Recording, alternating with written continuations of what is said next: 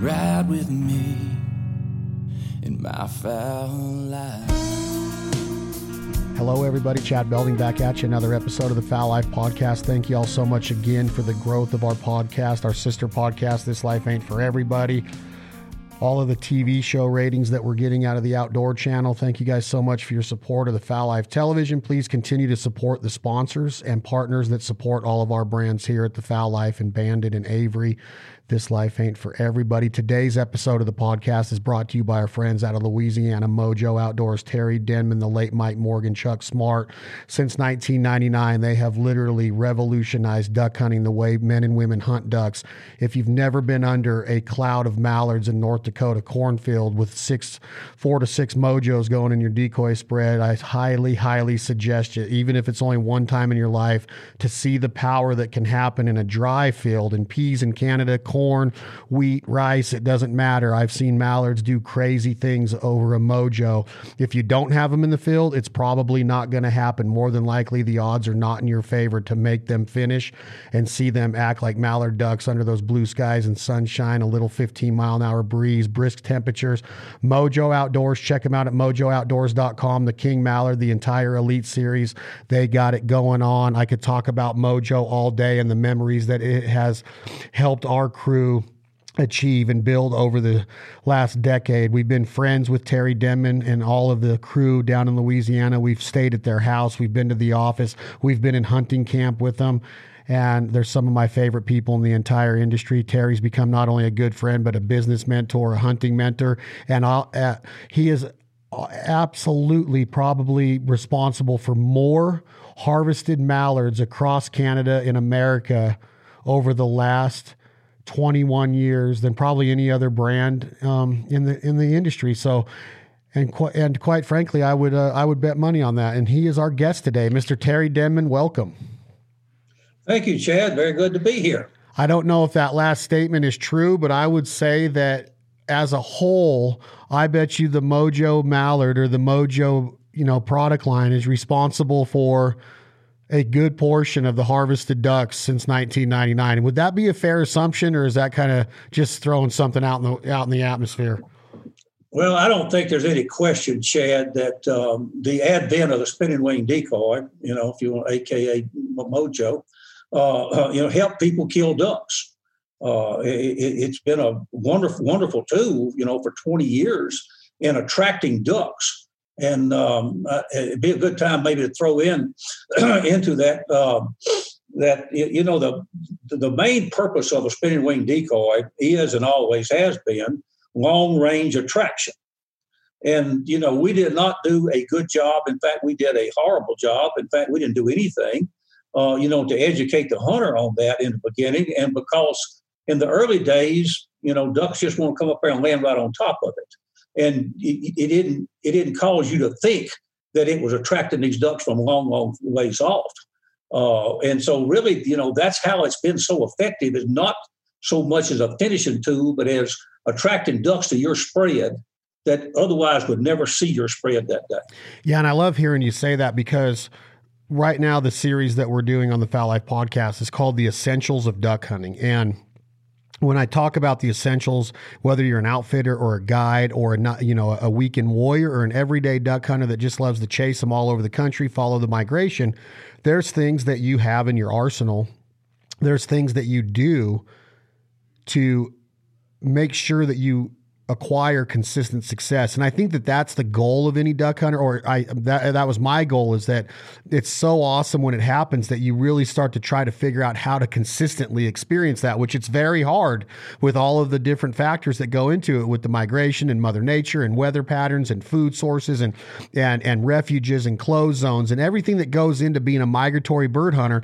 I wanted to come up with a list of essentials. So we came up with, obviously, bird population is real. It's essential, but that's kind of out of our control. Conservation plays a big role in that, Mr. Terry, as far as the sweat equity and the financial support that hunters give to conservation organizations like DU or Delta, California Waterfowl. You know a lot about that. You have a lot of history with those companies, but then you get into the essentials that we can control: the scouting, the gun, the ammo, the duck call, the decoys, and then you get into the knife, which you can, harvest or, process and butcher the bird with. And then you get into the grill and the recipe and the sustainability and eating the wild game. But in all of that, there is what we're talking about right now. Within decoys, on top of decoys, is the strobe effect, the spinning wing, the long distance attractant. Why do ducks always figure out a way to end up in your decoys or over your decoys when you get out to go number one? Like you get up and you got to take a pee. It seems like you go out and ducks are there, and everybody's like, it happens every time. Well, there's got to be some science behind that. And I've heard you even say that they're seeing that movement. They're seeing something that attracts them from a long ways away, and it brought them over there. So talk to me a little bit about your ideology on that, as far as when they're far away, they're seeing that strobe effect. Is that what you call the spinning wing, is a strobe effect? That is correct, Chad. But let's take that a little bit further. At MOJO, or me personally, either one, to deal with motion in duck hunting, you have to break it down into two types of motion. You have to break it down into what we call simple motion. That's just something moving.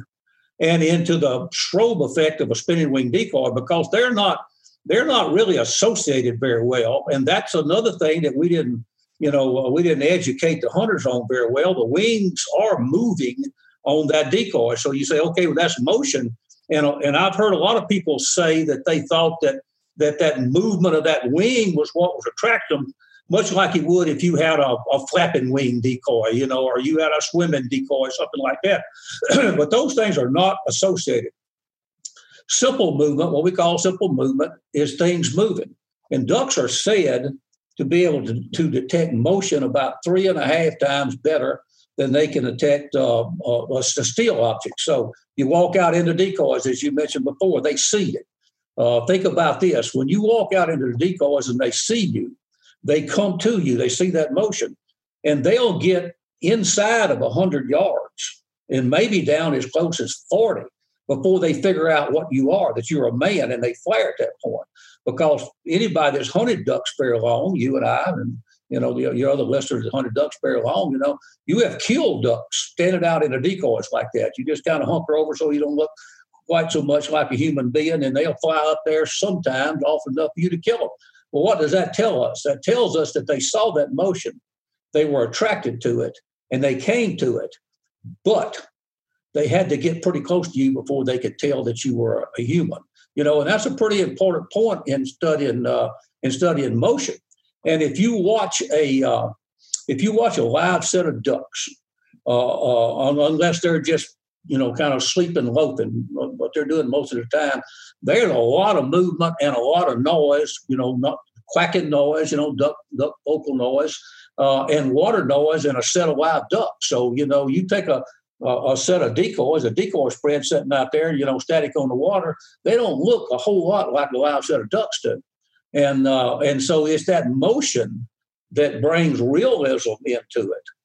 Now, leave that thought for a moment and go to the spinning wing decoy. Go to the MOJO mallard or king or MOJO king mallard or whatever spinning wing decoy you want to talk about. That device is generating an optical flash, and it only generates it when you have a turning blade that's dark on one side, white on the other side, turning at a particular RPM. And over the years, we've kind of played with that. And, conditions when you're duck hunting are so different every day. You probably never get the same exact conditions 2 days in a row. So it would vary with the conditions. But, we know that it has to turn about 400 RPMs for it to produce that flash. Once you get less than that, it's no longer operating as a spinning wing decoy, even though the wings are still spinning. It becomes a simple motion device. But when it's generating that flash, ducks and other birds, birds that use that mechanism, they can see it for a long, long way, maybe miles on a clear day, maybe miles. And yourself, Chad, if you're a quarter of a mile or half a mile away from a MOJO working, you don't see the decoy, you don't see the wings, you just see a flash like a light bulb was flashing over there. And that's how ducks find other ducks. And so that's the long range attraction I'm talking about. That duck might have going to be have flown 5 miles other side of your decoy spread, he's not going to see simple motion from that far. He's not going to see your static decoys from that far. But he can see on certain days. I call it a he, it could be a she. It could see that optical flash, and it mimics what ducks do, what live ducks do. And so they see that as live ducks, they come to it. And that's how the spinning wing decoy works so great.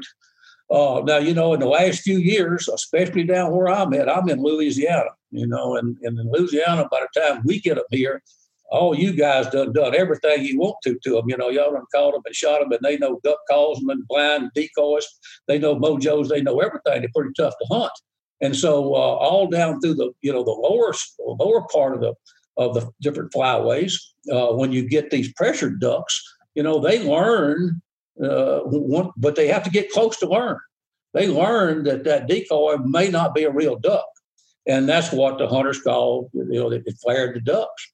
And I believe my theory about that, you've been around me, I think about this stuff all the time. My theory about that is the typical spinning wing decoy is too much flash. It's much more flash than a duck is. And so they learn to pick up on that. And so then they just learn it's danger, and so like any other wild creature, if they can't learn to detect danger after a certain period of time, we would extinct them, So they can, when they get highly pressured, tell the difference between a spinning wing decoy and a live duck. And that's what I really want to get into, Mr. Terry, is how do you instruct a end consumer or somebody that makes that purchase and has it, and now they got the mindset, go put it in the kill hole, turn it on and let it roll. Well, there's a lot of things out there to keep in mind. There's overcast days against sunshine. There's low ceiling versus high ceiling. There is the color of the wing, the amount of flash. Do we cover that wing? What does MOJO offer in that case? Why did MOJO ever come up with a remote control? What is the significance of the remote control, and why should a duck hunter, goose hunter, a combo hunter understand why that's in the box and what part that can play in the hunt? Is it just to turn off when there's Canada geese coming or speckle bellies, or is it smart to turn it on and off with ducks? Or where do you put the duck? Do you use a floating duck decoy underneath some branches and overhang? Let's get into how you teach somebody to actually use it, to where we teach people how to use a duck call. We teach people how to shoot. We teach people how to train a dog and handle a dog. We teach people how to set a decoy spread. And you always heard about the J pattern or the W pattern or the X pattern or the horseshoe. There's a lot of different ways to approach this, but how do we teach somebody to use a MOJO and not just have the mindset that go stick it out there where we want the ducks to land and keep it running? There's got to be a lot of strategy in this. Like you're saying, if you're going to use this from September through, the last legal day of duck season in late January, figure out how to use it and maximize and capitalize off what this tool was built to do. Does that make sense? It makes perfect sense, Chad. You're exactly correct. And we ought to do a better job of teaching the people, how to do that. Some time ago, we had a saying that we used to say, early season, put it right in the killing hole. Mid-season, put it outside the killing hole. Late season, go see if you can hide it under a bush or something like that. And basically, I have a rule, and I've done this. I've given this rule in quite a few different interviews, and my rule is let the ducks tell you what to do. Now, for that to work for you very good, you got to know a good bit about duck hunting and about decoying ducks. But if you don't know, you're only going to learn one way. Get out there into the laboratory. Get out in the field, start hunting ducks. And the more you know about all those different factors that you quoted a while ago, the better you can come at setting your spread up the first time. When I say the first time, first thing on your hunt. When you go out there and put out a spread, you're going to hunt, okay? So you want to put out that spread and all the different devices, that you can use to help you in that spread as close to what you think the ducks are going to need that day as you can. And the longer you hunt, the better you will get at that. But after that, you got to watch those ducks. And when I say watch the ducks, you got to watch their attitude and their body movements. And you can do that from a duck blind. If you'll just start staring at them, you can do it from a duck blind. One thing hunters ought to do is go out into a duck blind when they're not hunting and just see can they decoy them ducks, because you're going to learn a lot more when you're not hunting than you are when you're hunting, but just because your focus is in a different place. When you're not hunting, now you're focused on, okay, what exactly is that bird doing? But you can watch their attitude, and their body movements, and you can tell a whole lot about it. And after that, you don't have to let the, ducks tell you what to do. And you've hunted with us before, we're kind of infamous, I guess it would be, for just jumping out of the blind and go rearranging everything. Then we get back in there, if they don't do what they want to do, we just jump out of the blind. But the natural human inclination is just to sit there. And if you sit there, whatever that first group of ducks did, maybe not at first light. At first light, ducks are a little different. But once you get a little light, they all do it just about exactly the same thing unless some conditions change. So whatever that first group does, they probably all going to do. And if that's not doing what you need them to do, then start trying to figure out what to change, and you really can't write a rule or a set of rules to tell people how it is. You got to just kind of tell them how they can learn for themselves. But if they, if they come into your decoy spread and you're running one or more mojos, and that's another thing. How many mojos do you need to run? It's different on different days. It's different depending upon, how pressured the ducks are that you're trying to decoy. But if you watch them work and you getting ducks to come look at your spread, then probably that spinning wing decoy is doing you a lot of good because it's bringing ducks from afar over to your spread. But if they don't want to land right on top of it, then the obvious conclusion is that something wrong with my spread. When they get there, they don't think it's live ducks. So what is that? Well, if you think it's the spinning wing decoy, if you think it's the mojo, then do something about it. If you got several of them out there, you might want to turn off some of them. And then, as it gets later in the season, we will move ours completely out of the decoy spread. And we may move it 100 yards out of the decoy spread. I put them on the dry ground behind me because what you want to do, you want that to still continue to be a beacon, if you will. You want it to attract ducks from a long way off. So if they don't want to land right on top of it, then get it out of the way where you want them to land, but don't give it up. So many hunters say, well, they're firing ducks, let's take them out of the spread. Let's eliminate them from our spread. And in my opinion, and I think it's quite obvious that that's the wrong thing to do because you give up your long-range attraction when you do that. So, my rule in your question is just let the ducks tell you what they want to do. And, if ducks are wrapped up in huge rafts where you're hunting, you want a lot of decoys. If they don't, if there's a little bitty small groups that coming along in this late season, then, don't use so many decoys. I'm talking about static decoys, make your spread look like a smaller group of decoys. And then, there's all kinds of other motion that's good. If you go back to the statement I made earlier where it said that ducks can see motion, we're back to simple motion now. Ducks can see motion 3.5 times better than they can see static objects, then that motion can be extremely good for you or extremely bad for you. That means they can see you in the blind, when you move. So that's why it's so important not to move.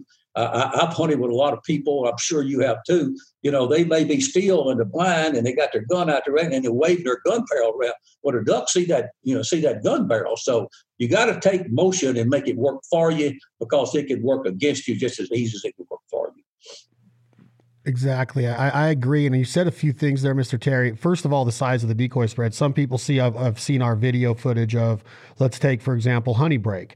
And I try to tell them, through my education process of talking to you or Drew and what the natural state of that area was of that, where, the flood part of where honey break is. And when there was some clear cutting done and farming started to take place, those ducks continued to come to that area and they would raft in those large groups. So a lot of the decoy spreads you see at honey break in front of their big blinds, and you've been there several times, is they're hunting over a lot of decoys. Well, that's because that's what that area calls for, just what you just quoted. But there also is some areas around the honey break lodge where there's a lot less decoys, and they might be a little mallard wood hole or a buckbrush hole or something like that is off of the beaten path that really wasn't part of that landscape where the ducks were rafted in those gigantic numbers. And there's a lot of decoy spreads down there that are 40 dozen decoys maybe, and that's a lot of decoys. So with what you said rings true is we don't want to give somebody the misconception that to kill ducks the way that they do in Honey Break or Louisiana, you need to have a ton of decoys if you're up in a pothole in South Dakota. That's not the case.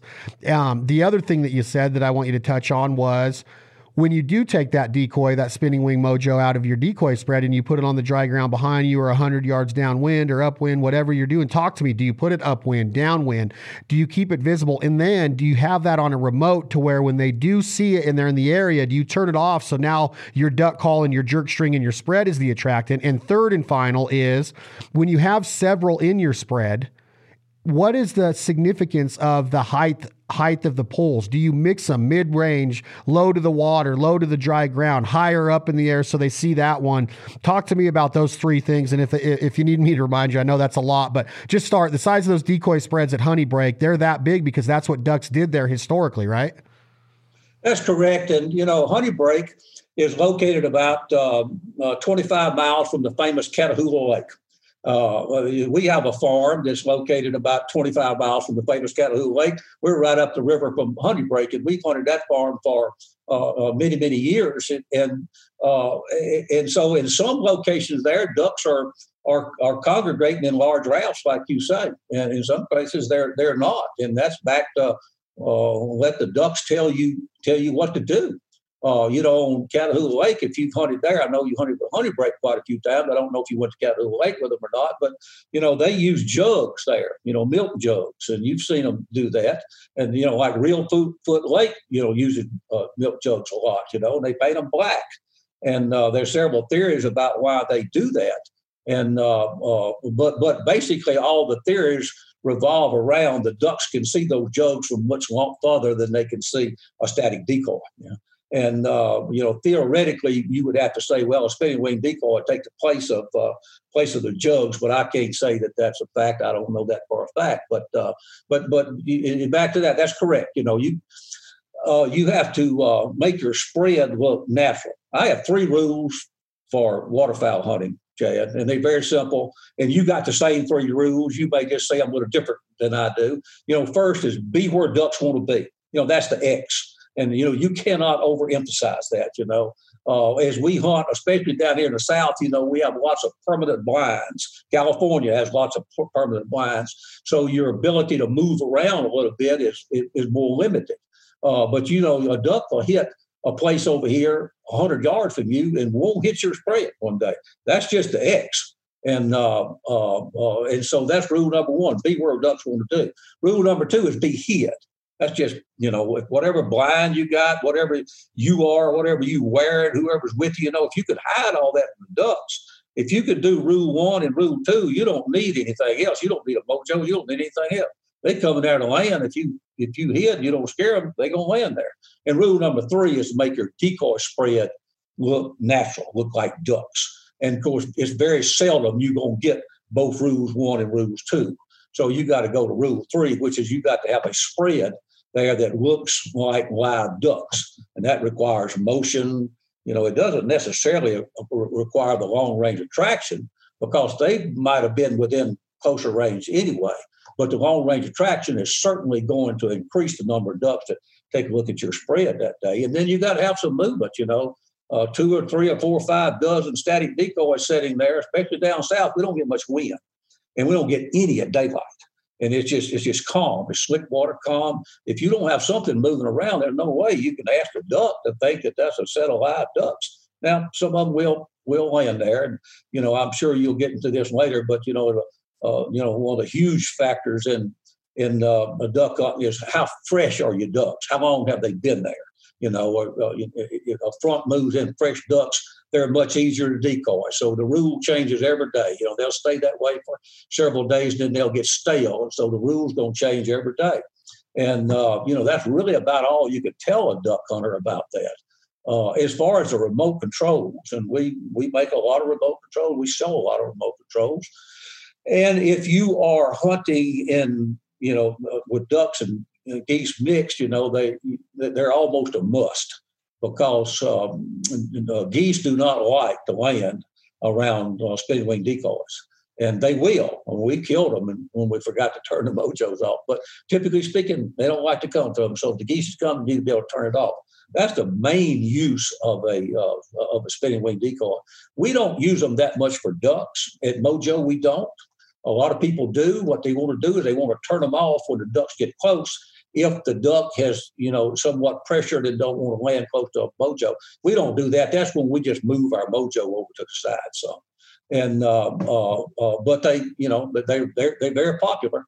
And if that works for you to turn them off, when the ducks get close, then if it's working, keep on doing it. If it's not working, change something. But that's our theory on the remote controls exactly. As far as how many to put out there, again, it just kind of it depends on what the ducks want to do that day.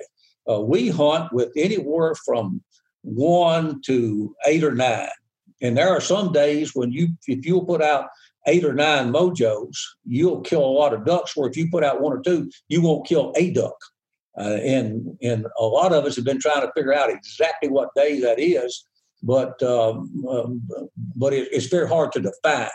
You can get some parameters of it. If you have a place that ducks fly over, you're on a flyway, but they don't typically land there. Well, then sometimes you can put out 8 or 10 decoys. Harold Knight and Hale. He set up a blind, him and Earl Bent set up a blind in northern Tennessee. They put out 40, but this was a goose pit. And they said them ducks was flying over, but they never would land there. So Harold came to me and asked me, he said, you sell me 40 MOJOs? And I said, yeah, we'll fix you up, Harold. And so next time I see him, I said, Harold, did that work? And he said, some days. I said, can you tell me what days it was? Harold's a good hunter. Harold. He's a good hunter. And he said, no, I can't. But some days we'd turn on them 40 MOJOs, them ducks would land there, and some days they would not. So, duck hunter's never going to get a lot of just absolutely hard rules. And that's why I keep getting back to you kind of got to look up. You got to let the duck tell you. As far as how high to put them off the water, if they work on that particular day with those particular ducks, I typically like to keep mine down close to the water. In fact, I like the little floaters that we make. They sit right on the water. I think they look more natural. But there are days when you put them on a high pole, they like to come. You put some on a high pole, you put some on a lower pole, kind of looks like a flock of ducks landing in there. I can't tell you, Chad. I wish I could. I'd give anything if I could answer that question, but I can't tell you which days is what. I've seen a few days when they didn't like to come around the high ducks. It's never going to be the problem with the low decoys. If they're going to come to a MOJO, they're going to come to a lower MOJO. You put them up higher, they can see them, and I guess it simulates ducks. A group of ducks kind of landing. I made a statement early on in this conversation about dry field hunting and the power of it.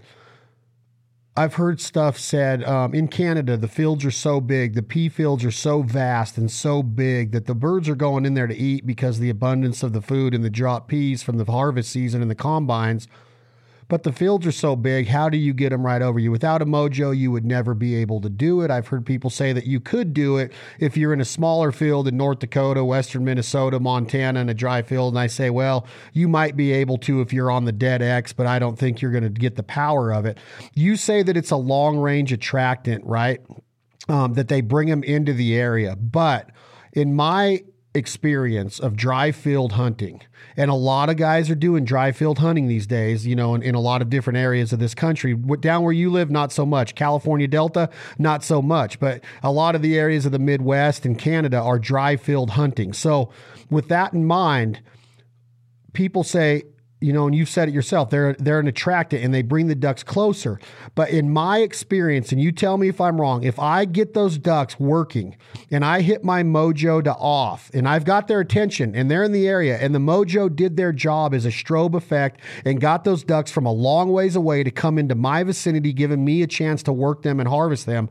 When I turn that MOJO off, I'm saying 90% of the time they do not finish the way they do when the MOJO stays on. Is that a true statement in your experience? And what is your idea behind that or your opinion of that? Well, it is a true statement, Chad. And as you know, in most of Canada, those fields, as you mentioned, are very, very large. And, the way they hunt dry fields is they scout. They scout all day long and they find the best field they can, get permission to go into it, and go in there the next morning and set up, or the next afternoon, whichever one the ducks are feeding in there, and set up. And you've been there when they're trying to figure out where they want to put their setup there, and it's kind of a compromise between a place that the ducks wanted to go to more and being able to set up with the topography, because, they've got hills and most of that stuff, and you got to set up correctly with the hills to get the ducks to come into you.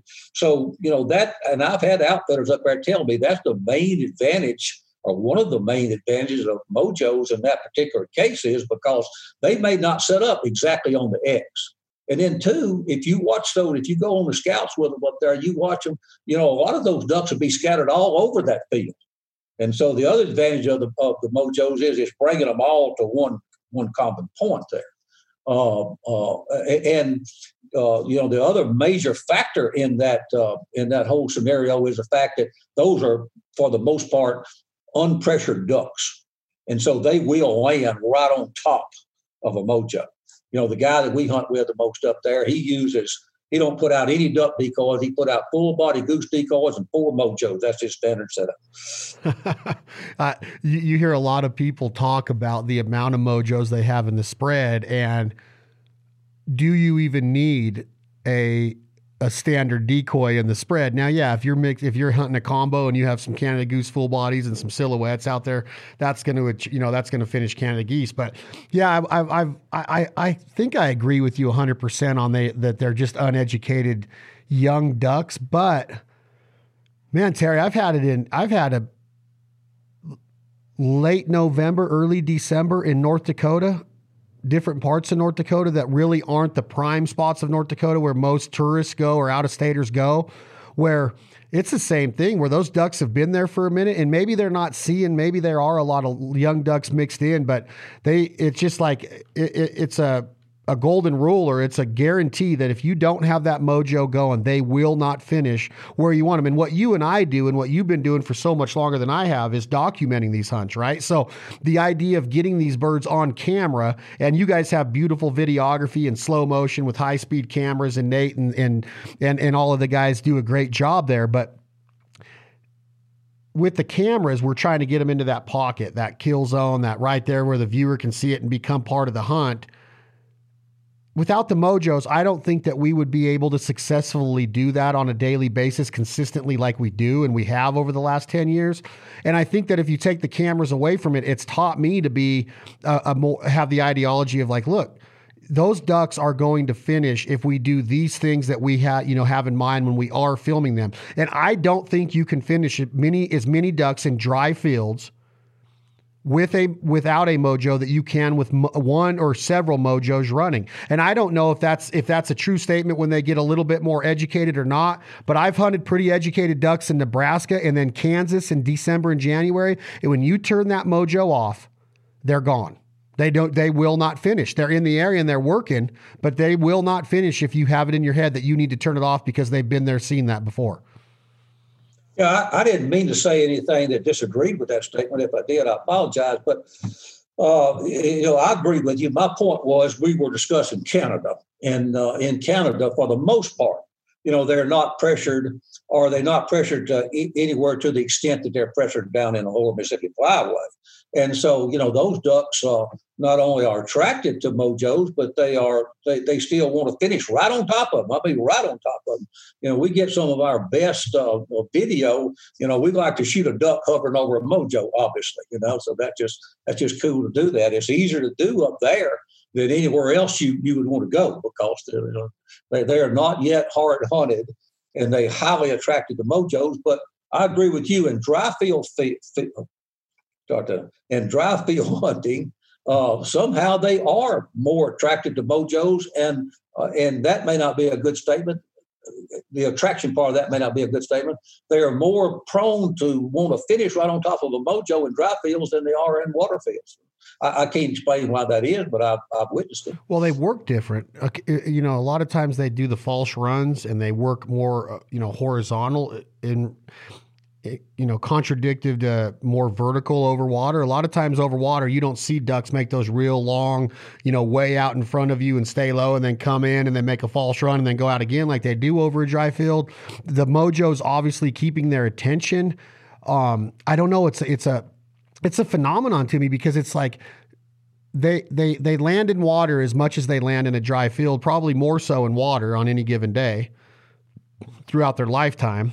Why are they more hesitant to finish over water as they are over dry fields? Is it because of the cyclone effect that the mallards get into over dry fields where 10 becomes 200 in a hurry, becomes 1,000. And then, you see those big grinds and those big cyclones of ducks, funneling down into a cornfield. And that just keeps that spinning wing is that effect of that cyclone that's continuing. So every time they go out and they turn their head a little bit and their peripheral vision, they see that flash and it's automatically telling them that they got to keep joining the big cyclone that's getting ready to get into that dry field, where they don't see that over water as much. Over water, they might be going back to the day loaf in smaller groups. They might be going back to the night roost in smaller groups. I don't know. Do you think that might have something to do with it?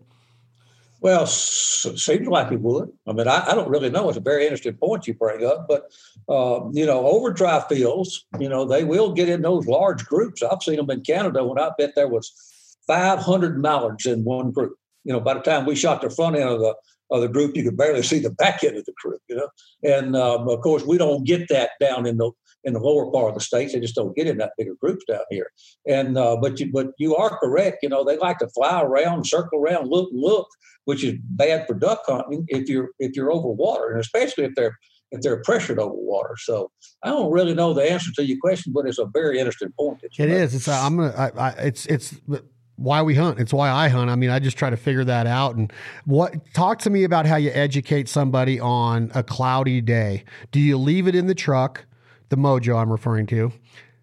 Do you take it to get that long range attractant because they're still going to be able to see that flash on a cloudy, overcast, maybe a low ceiling day?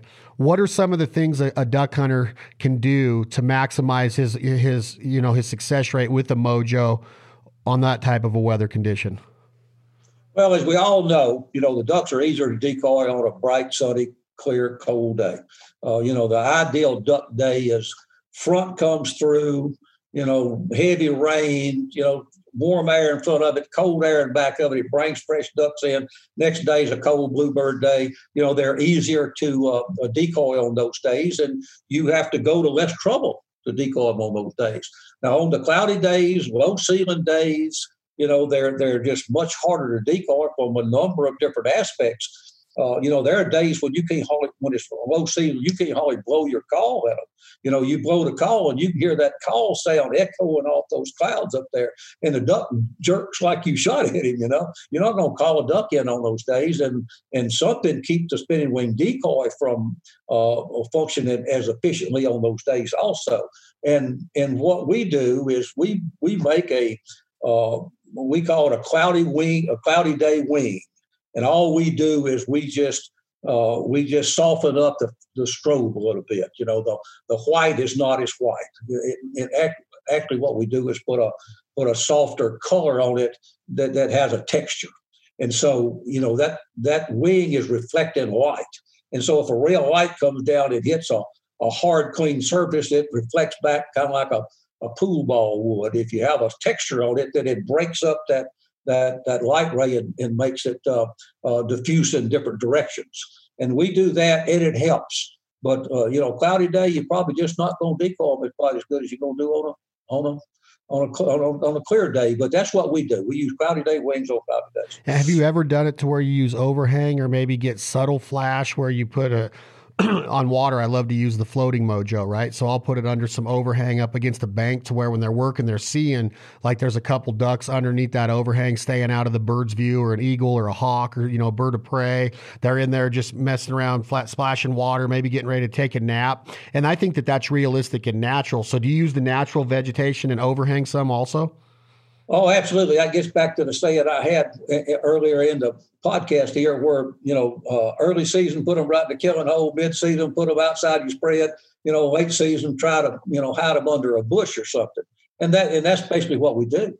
And it just breaks up that flash because that also mixes in with the statement I had that they will learn in a certain period of time that as they get close, that spinning wing decoy is probably making more flash than a duck could make. And if you watch a live set of ducks, and you've heard me say this before, it's not just one big constant flash like that. It's a multitude of little bitty, short, intermittent flashes that pass through the flock of decoys. That's what led us to the point of developing the flock of flickers. And so, yes, if need be, and the hunter can determine if it needs to be or not just by studying the attitude of those ducks, then you can do something to diminish the flash on that, and putting it up under natural vegetation and things like that will do it. Okay, you just brought up another big time point, but I'm going to hold off on that one for one more question on the product you just mentioned. What was your theory? Give me the lowdown on the flock of flickers. Why? What did you see when that idea popped into your head? What were you thinking when you started to develop this product? And what are you going to tell the end consumer or the duck hunter as the essential part of a MOJO goes and flash and attract it and motion in your decoy spread? How do you use a set of flock of flickers? They come in different size packs. I've seen guys use up to 18 of them in a spread. I've seen 7 or 8, 10 of them on water, up to 18 on dry fields. What were you thinking when you developed this product? You kind of just touched on it in your last statement. When did this happen, and how do you tell somebody to capitalize with the flock of flickers?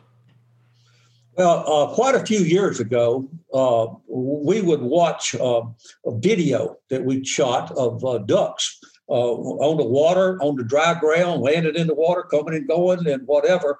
And if it's low light, that's where we first noticed that a flock of ducks gives off these small, random, intermittent flashes. I kind of liken them to lightning bugs, fireflies, if you will. You see a bunch of lightning bugs, fireflies out there. It's just a little flicker, flicker, flicker, flicker, flicker. That's what a real set of ducks look like.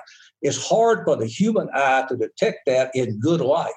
And so we have taken our video and put filters over the top of it until we just diminish the video until it becomes real obvious. So when I started having that thought about the same time that we started having the thought that after they're hunted so long, pressured as you and I call it, these ducks will get to where they don't want to land on top of a MOJO. And that brought me to the thought of, well, that MOJO is producing more flash than a duck could produce. And so somehow we need to break that flash up into little intermittent flashes. And from that came the flock of flickers. And they come 6 to a pack. And what we do with them is we don't necessarily put them in the killing hole. We put them amongst the decoys. And so when you said you see people use as much as 18 of them, that'd be 3 packs of them.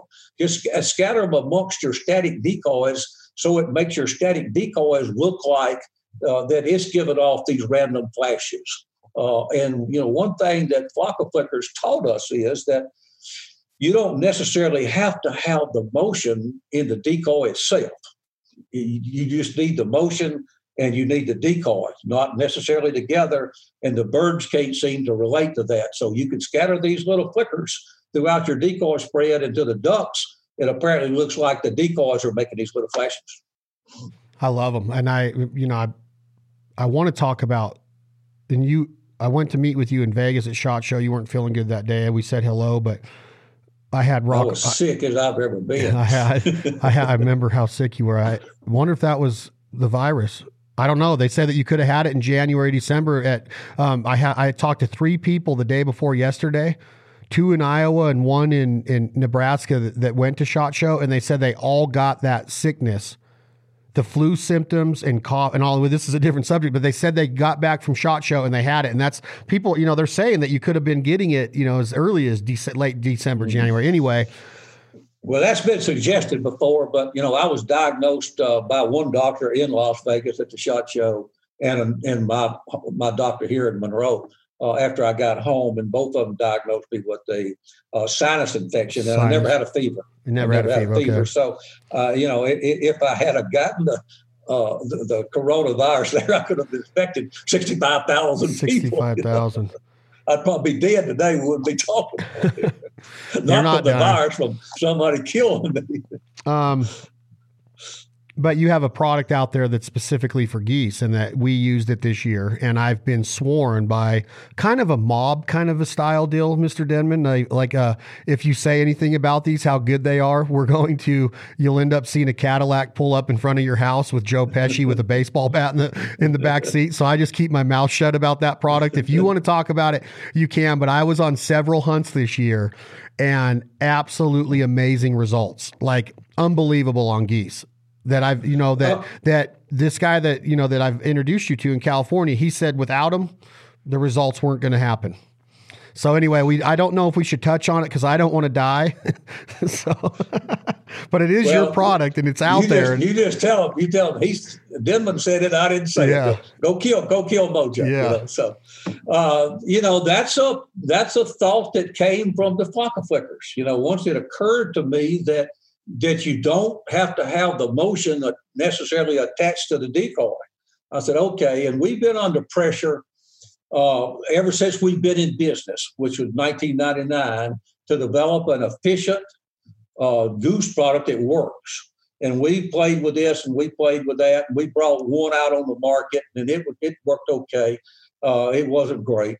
And so I just said, well, until I can develop a product that actually works, I'm just not going to put it out there. You can make these flappers, these mechanical flappers and, different things like that. They got them where they take a static decoy and they just turn the decoy back and forth and add some motion to it. And I can't say that those things don't help, but they're not revolutionary. They're not changing the game by any means. So once I saw that you could scatter these pocket flickers amongst the decoys, I said, why couldn't you scatter something amongst the goose decoys? It makes the goose decoys themselves look to the goose like they're moving, like they're live, like they're mad. And so we developed a number of different things, and we actually took them to Canada right before the week before season started in Alberta, Canada. We took them up there, and those birds had not been hunted at all. And we'd put out a spread, and we'd put our experimental prototypes out in the spread, and we'd back off so there wasn't any hunters close to the spread, and kind of see if they could have an influence. And of the various devices that we tried, just a little bitty mini flag, just like the big flag that that people's been waving at geese for many, many years, seemed to work the best. And one thing that we were really surprised at is the ducks worked them about as good as the geese worked. We did a hunt in Alberta with the first prototypes of these we had, and we put them all on one side of the decoys. We had the typical, either a U or a V or something. I don't remember which one it was, and equal amount of decoys on both sides. And we put all of the flags on one side, and we had a lot of ducks and a lot of geese. And the geese were coming from almost straight to us. The ducks were coming from the right, and they all. And well, that's not correct. About 75% of them went over and landed on the side that had the flags. And so we said, well, I think there's something to that. Yeah, I think there are too. And was that mainly Canada's that you were getting to do that in that part of Canada? Or were the specs? It was graders and lessers. Because these were specs and snows that were just daily giving it up. Like totally changed the results of the hunt. And anyway, I just think that when you start to see drone footage of this product we're referring to, and I'm not going to say it, you can again, but when you see drone footage of it, it's amazing how much waddling is going on. It just looks like a bunch of goose butts walking around looking for the next piece of grain or whatever food sources in that field to pick up and eat. So another awesome product. So the other thought I had when you were talking is you mentioned different species that you have. I've talked a lot in depth over the last few years, and I saw it big time again in California this year. Put out 24 spoon-billed greenhead gear decoy floater decoys way out of shooting distance just to, give it more color and vibrance in the spread. The spoonbills would land right with them. Trying to get some kids some ducks, they would land way out there with that species. Sprig, we put a little pile of sprig amongst all of these speck floaters and mallard floaters. The sprig we're landing with the sprig decoys. The white does attract other species of ducks, but species specific is what I'm talking about here. What does it matter in the MOJO? Because now this attractant, they can't tell from a mile away that that's a gadwall or a teal or a spoonzilla or a mallard or a king mallard or a hen to a drake.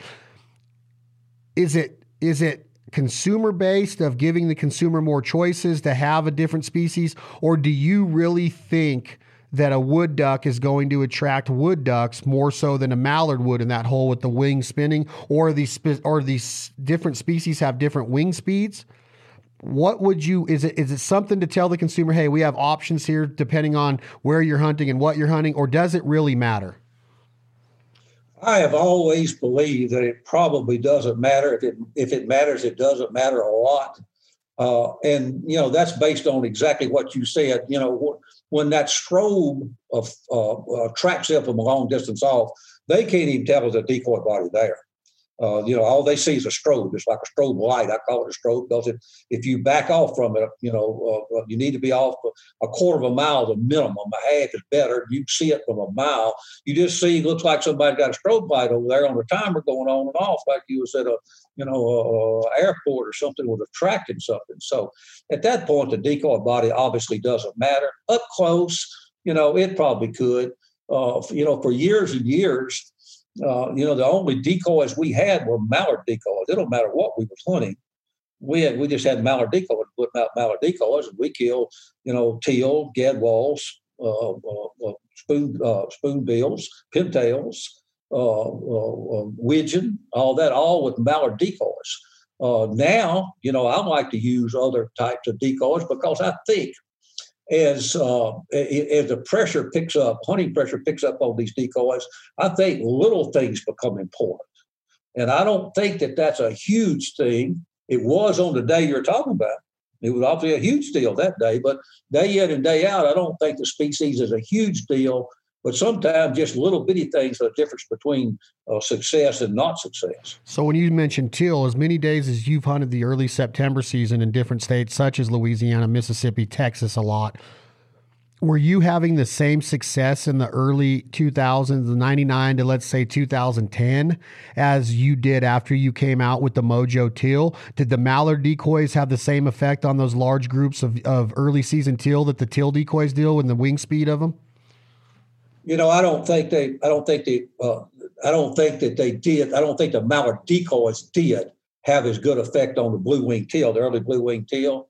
And back then, a dozen teal decoys used to cost $50, and I'm talking about if you bought the mallard, it was $19.95. And so they were kind of expensive. So everybody didn't have a lot of teal decoys. We took whatever these are, 16-ounce Coke bottles, whatever the biggest of the little ones, we took those and painted them black and mixed them up with what teal decoys we had. So I think when you're hunting nothing but teal, like in the early blue-winged teal season, I think species-specific becomes a bigger deal at that time.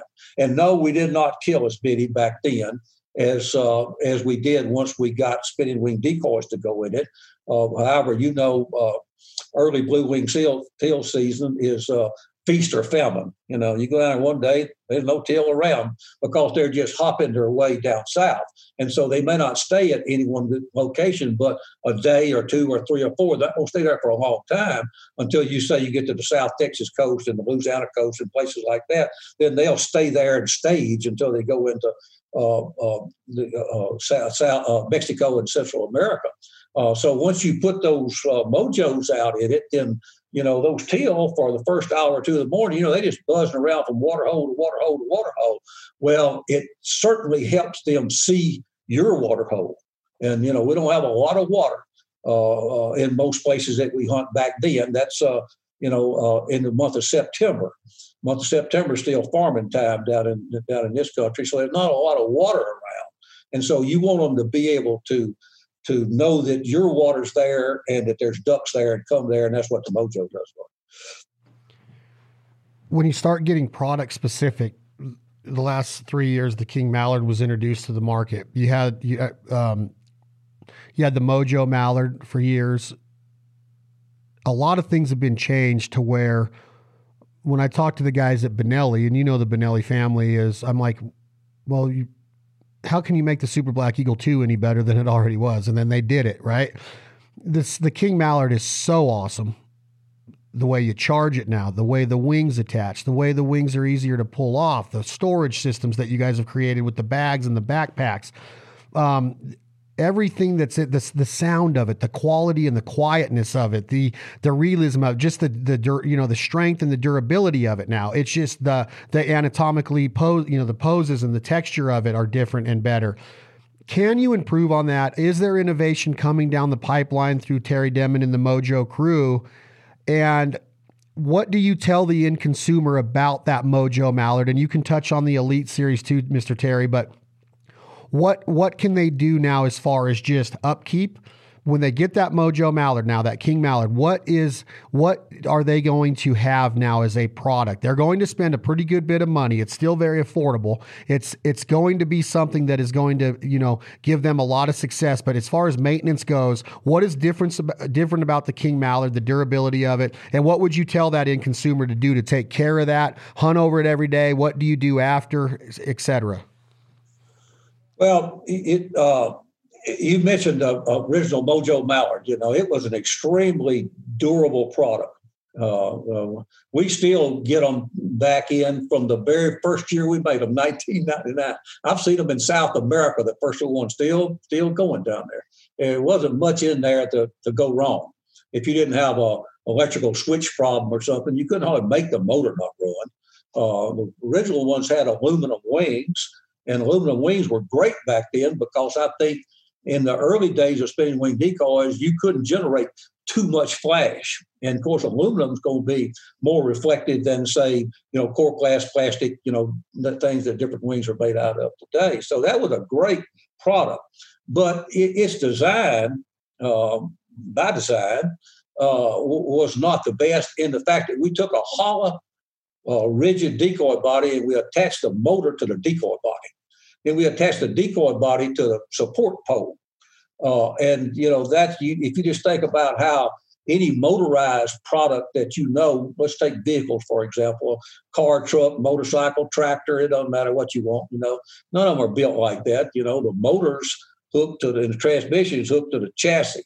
The chassis is hooked to the ground support, usually through springs and a shock absorber. So that was a thought that got us from the original MOJO mallard to the King mallard. And of course, people want convenience now.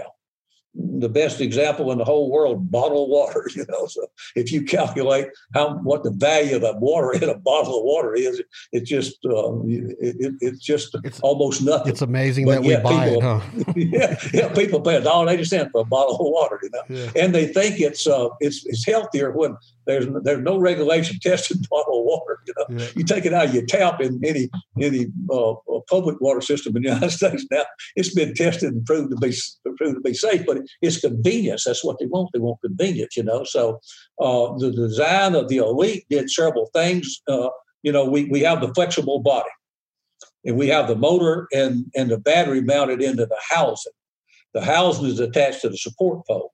Then the flexible body is just wrapped around it. You could hunt with it without a body. And that's what made it smoother, faster, whatever.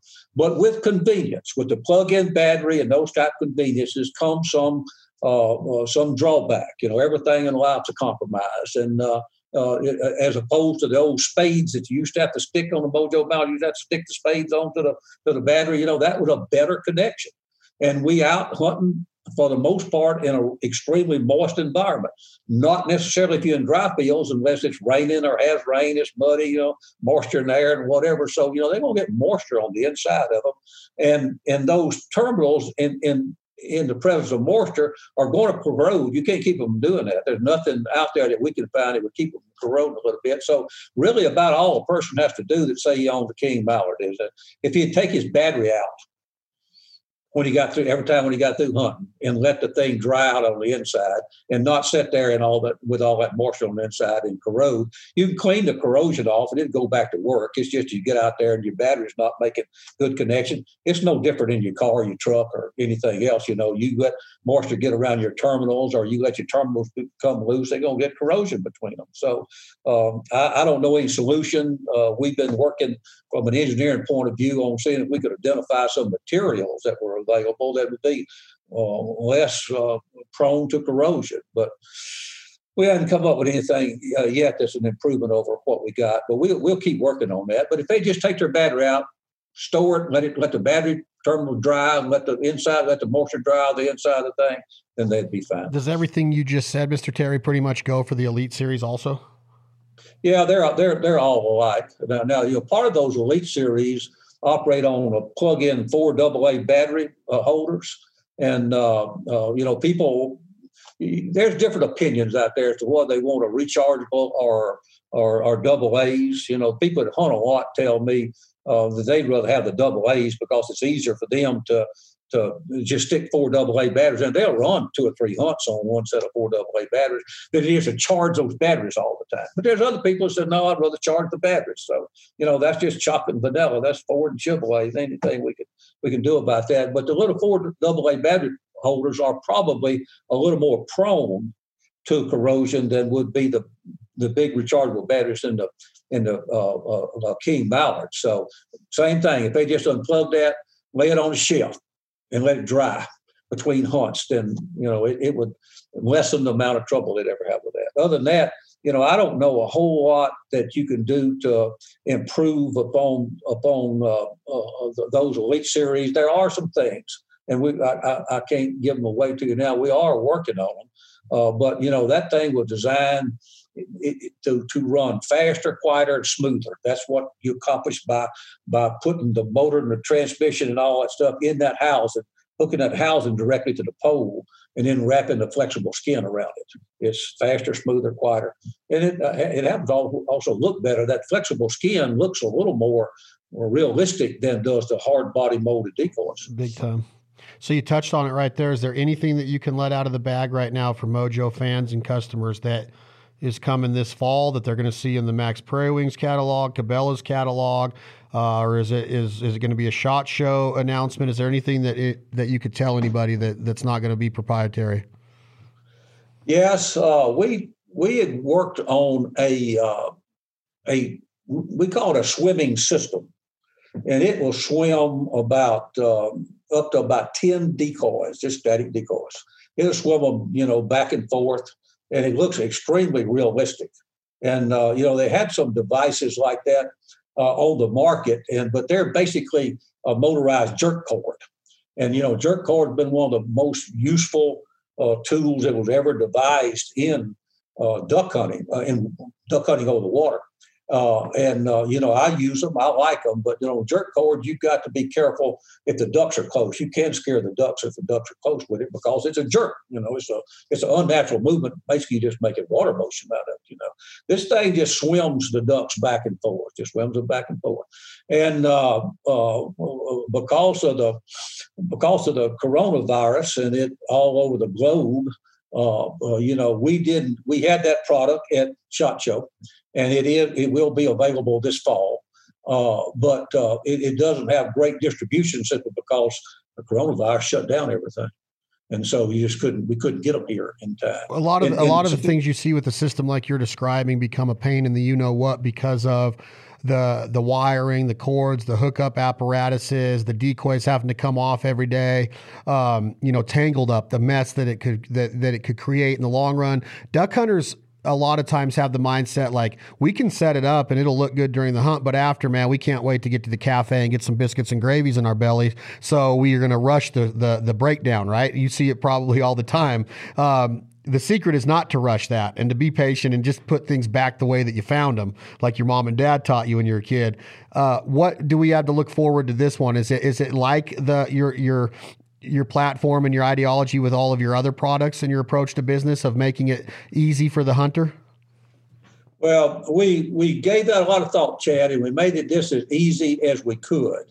But, it takes about 20 foot of cord to mount these 10 decoys. It takes about 20 foot of bungee cord to stretch them. So you got 40 foot of cord there. After that, it's just a box on a pole. You stick the box on the pole, stretch the cord out there. You can set it up in about I don't know, the first time may take you a little more, but once you learn what you're doing, you set it up in 5 minutes. How do the ducks attach to the bungee, to the cord? I mean, is it a rubber band system? Is it a swivel system? No, it's a stainless steel snap swivel. Snap swivel. So you can snap them on there. Quick on and off. Quick on and off, and it's going to be. It'd probably take you about the same amount of time to set it up as it would be to throw out 2 or 3 dozen decoys. What's this product going to be called? It's called, I should know that, Chad, I think you got so many products. The MOJO swimming system. Swimming system. So, Mr. Terry, at this age, at your age, and I'm not saying what your age is, I don't care, but it's fair to say that you have had at least 50 duck seasons under your belt. Is that fair to say? 50? Yes. 50 duck seasons. Yes. Yeah. Even though in my young people don't ever seem to, they seem surprised when I tell them this, but in my earlier days, I did more big game hunting than I did duck hunting, even though we had a duck farm, so I duck hunted a lot. But still, I was big on hunting, mule deer. Okay, sheep, so it's elk, a two-sided question then. At this stage in your hunting career, your experience, your personal hunts, duck hunting first, big game hunting first, and then go into waterfowl hunting. Because I know you love predator. I know you love to call a coyote. I know that you love a big whitetail and a big mule deer. And I don't know really where you are on turkeys. I think you enjoy them, but you're probably not that mad at them. That's my assumption. You can correct me if I'm wrong. But ducks, waterfowl, but first big game. At this stage in your life and your hunting career, are you as excited right now in April 2020 for this coming duck season? Because right now you'd probably be planning a trip to Mexico, Argentina, Uruguay, Paraguay, Peru. I've seen you all over the Southern America map. You might be going to New Zealand. But I'm talking about this coming fall of 2020. Are you as excited for a deer tag or a call in a coyote as you were 25 years ago or 10 years ago? And are you as excited to get to Canada and see Rob and the guys up at God dang it, don't tell me the name of his company. What is it? Ranchland Outfitters. Are you as excited right now to go see Rob and the guys as you usually are to kick off your season? Or let's say the blue wing teal season, which we were supposed to join you for in Texas last year, but the storms in Houston prevented that. Are you as excited right now at this point in your life as you've ever been? Absolutely. Wow. Absolutely, I am. It never diminishes. And I didn't mean to say that I greatly preferred the big game hunting over the duck hunting. Actually, the big game hunting would occur in September and October, maybe a little bit in November. Duck hunting down where I'm at back then, in the early days, I didn't travel to duck hunt as far as I do now. It's going to occur in November, December, January. So I could actually do both of them. But, what's at the top of my list today, even though I do many things, is ducks or waterfowl, if you want to say that instead of ducks, And be specific real quick. We'll get into coyotes in a second. Your ducks. I know you enjoy the goose occasionally, but you're not going to sit here and tell me that you are a goose hunter by any means. You're a duck hunter first and foremost, but you'll shoot a goose if it crosses paths with you.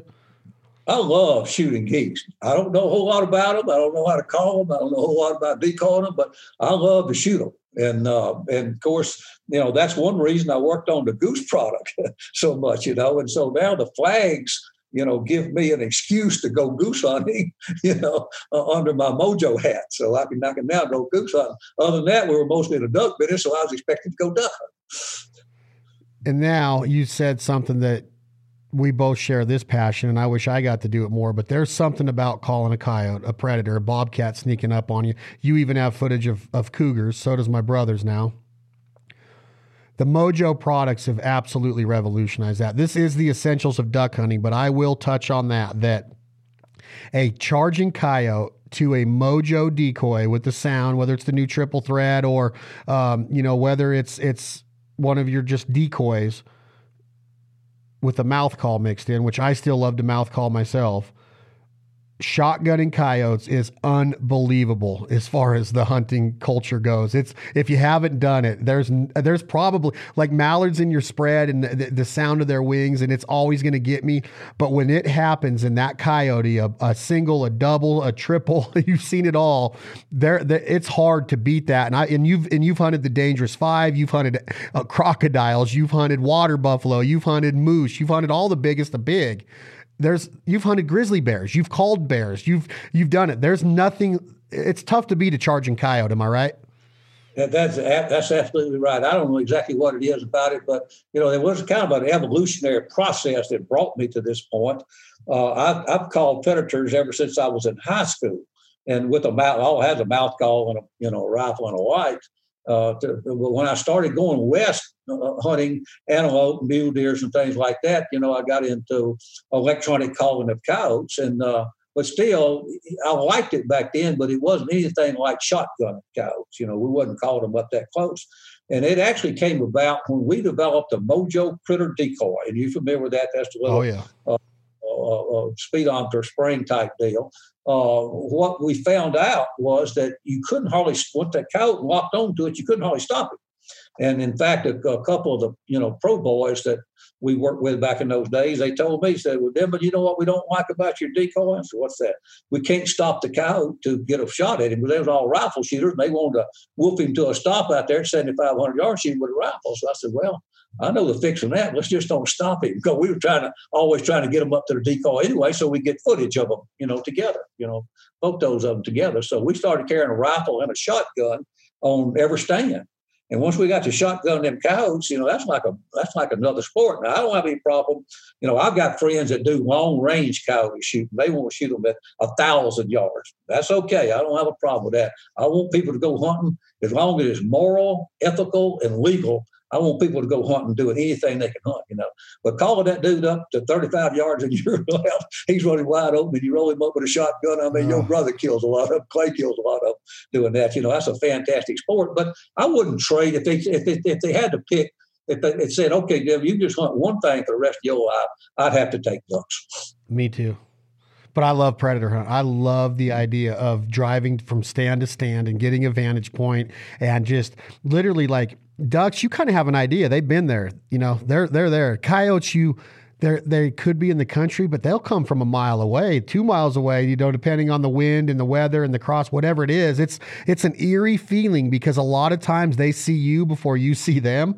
I would assume that. You probably can't prove that, but you do bust a lot of them. Some of them backdoor you. They get downwind of you and wind you, but it's a different type of sport, because ducks are hunting. Ducks are hunting you, but coyotes are really, really hunting you. You know what I mean? Absolutely. And you mentioned before, I like to go calling dangerous game. I called a crocodile in July in Mozambique, Africa. I didn't kill it. Before I left to get there, I knew that I couldn't call one and kill it, because the river, we was on the famous Zambezi River, tons of crocodiles. I've never seen so many crocodiles hippos my whole life. It was supposed to be real low, and then they crawl up on the sandbars and things like that. But it was out of its banks owing to just unseasonable rains upriver. So you're not going to really call it out of the water onto the land. So you got to call it up into some shallow water.